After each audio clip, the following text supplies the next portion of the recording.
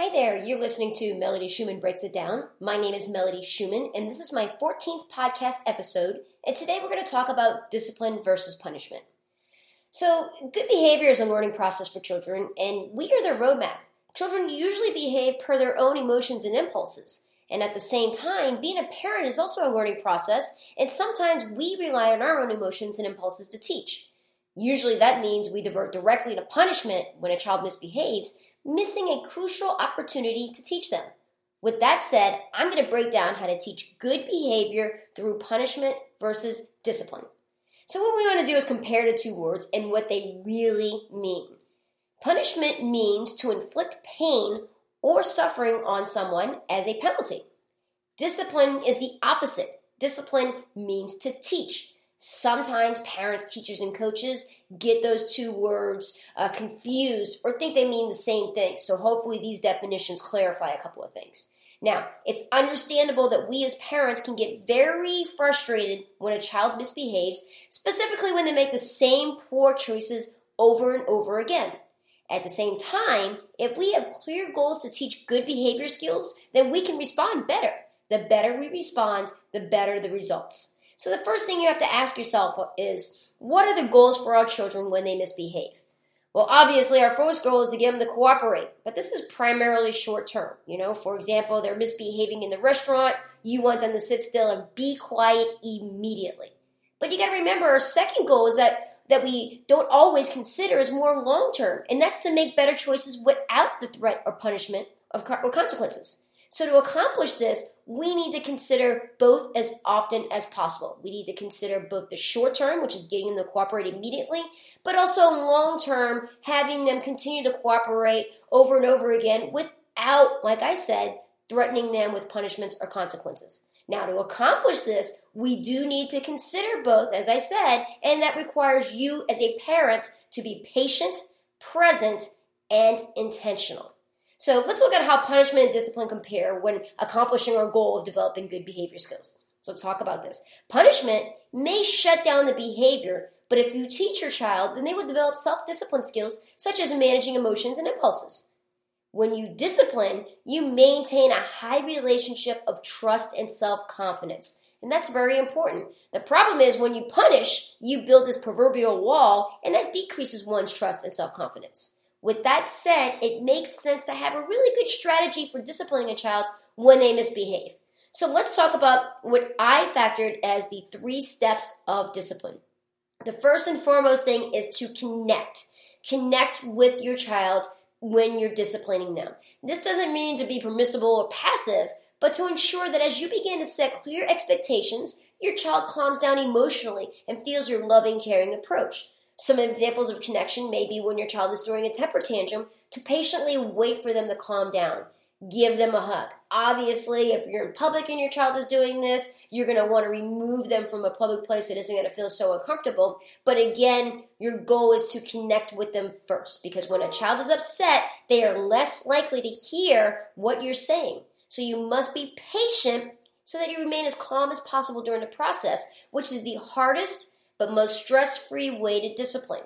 Now, I know what you're thinking. You have a child who is very hyperactive. They don't listen. They're very impulsive. How can you constantly be patient with their misbehaviors? Again, especially if they're doing the same thing over and over again.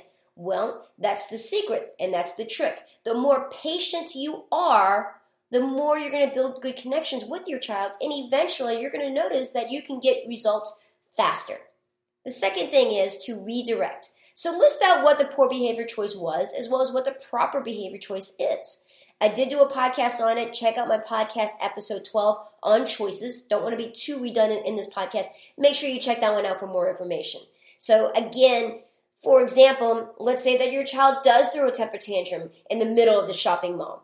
First thing is to get your child to calm down so that you can build a connection. And say, your choice to scream and yell in public wasn't the best choice. There are better ways to express your emotions. And give them a couple of examples. You could ask, you could say, Mom, what can I do to get this bracelet? Simple things like that. Engage them in choices and get them to think about the right behaviors versus focusing on putting a penalty on them for that misbehavior. I hope that makes sense. Now, in order to do that though, this requires you to be present so that you can clearly calculate the desired outcome.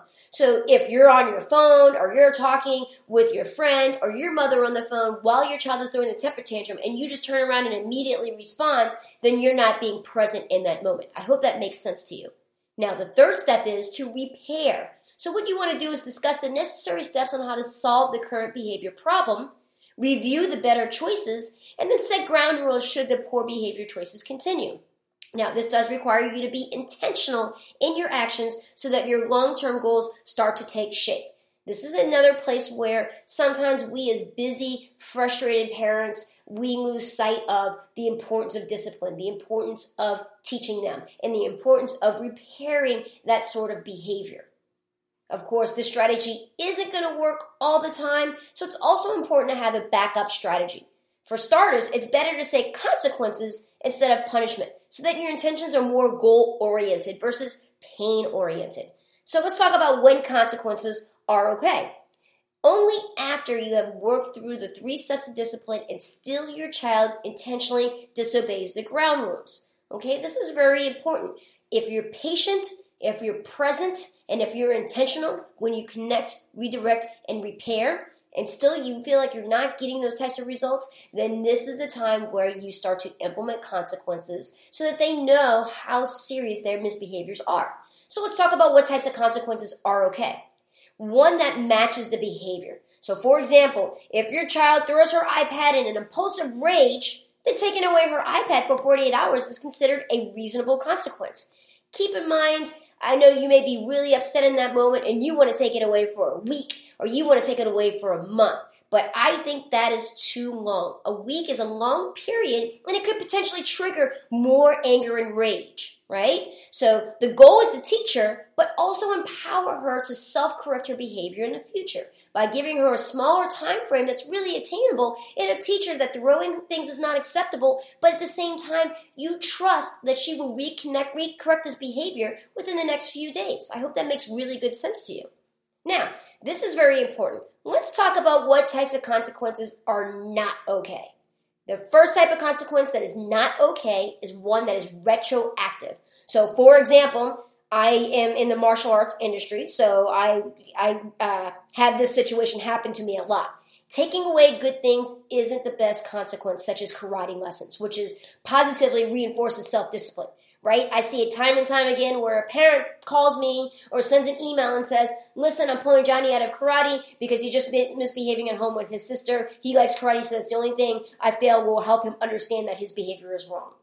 Now, although parents may think this is a good move, because it's an activity they like a lot, and the pain of losing karate will teach them a very valuable lesson, it's actually doing the opposite.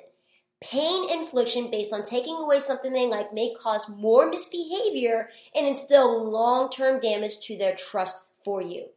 Also, strongly consider the fact that they lose all of the positive benefits that karate reinforces, such as discipline, confidence, fitness, positive social interaction, and more. So again, taking away karate lessons to try to put a consequence on their misbehavior for something else unrelated to martial arts is extremely retroactive. So I strongly encourage you to highly reconsider this if you've utilized this as a form of consequence for your child. Now, the second type of consequence that's not okay is one that decreases morale.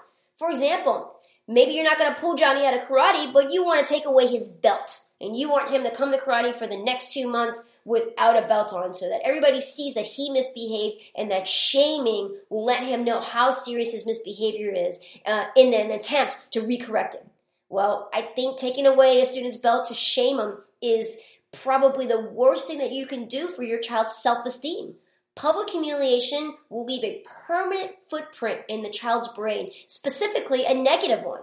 For every negative footprint left, self-esteem and morale decreases. Keep that in mind. For every negative footprint left, their self-esteem and their morale is going to decrease. And the more children lack self-confidence and morale, the lesser chance you have of them believing in themselves to make proper behavior choices. So let's talk about this. What do you do if you have a child that's misbehaving all the time with bits of rage, back talking, and defying the rules? Well, first thing is you map out a productive strategy that includes a method for building proper behavior habits along with predetermined consequences. So, for example, explain to your son, if you hit someone, then you must write a letter to that person. Of course, if they're younger and they can't write a letter, then they have to give an apology face to face. But make sure that this is a specific pre-framed apology. What I mean by that is you're not going to take Johnny to school and go up to young Max that he hit and have Johnny just say, "I'm sorry." You're going to pre-frame him and have a conversation that you role play at home, and it has a more productive dialogue. For example, you and Johnny may role play back and forth. "I'm sorry, Max, for hitting you. That was the wrong choice to hit you, and I hope that you accept my apology." Something like that. I'm just kind of thinking out in the open, and I'm sure there's better pre-framed conversations you can have, but you get where I'm going with this. Same thing if they're writing a letter, just not writing, "Dear Max, I'm sorry, signed Johnny," right?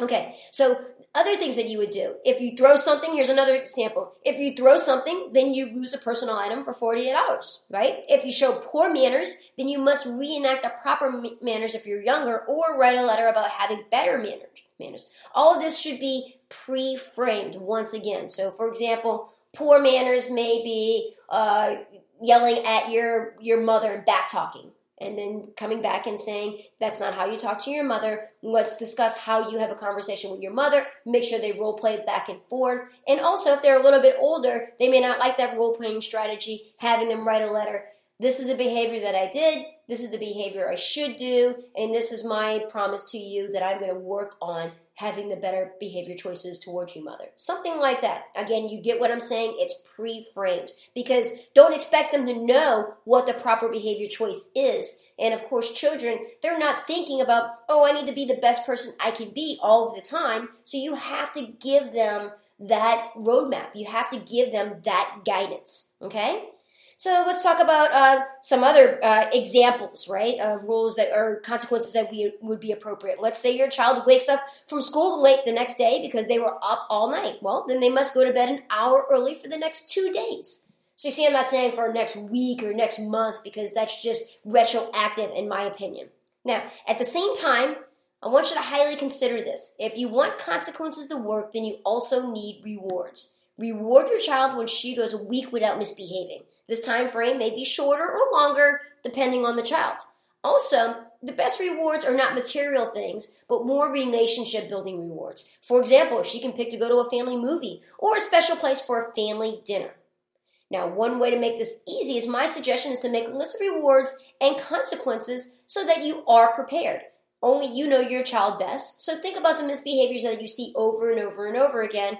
List out those misbehaviors. Then list out the proper behavior or the proper manner in how you want them to recorrect that behavior, the consequences, right? But then also list out, now, if they do this for X period of time, here's the reward they're going to get. So the more prepared you are, the better. This is intentional parenting, and it's the best way to help children become a better version of themselves.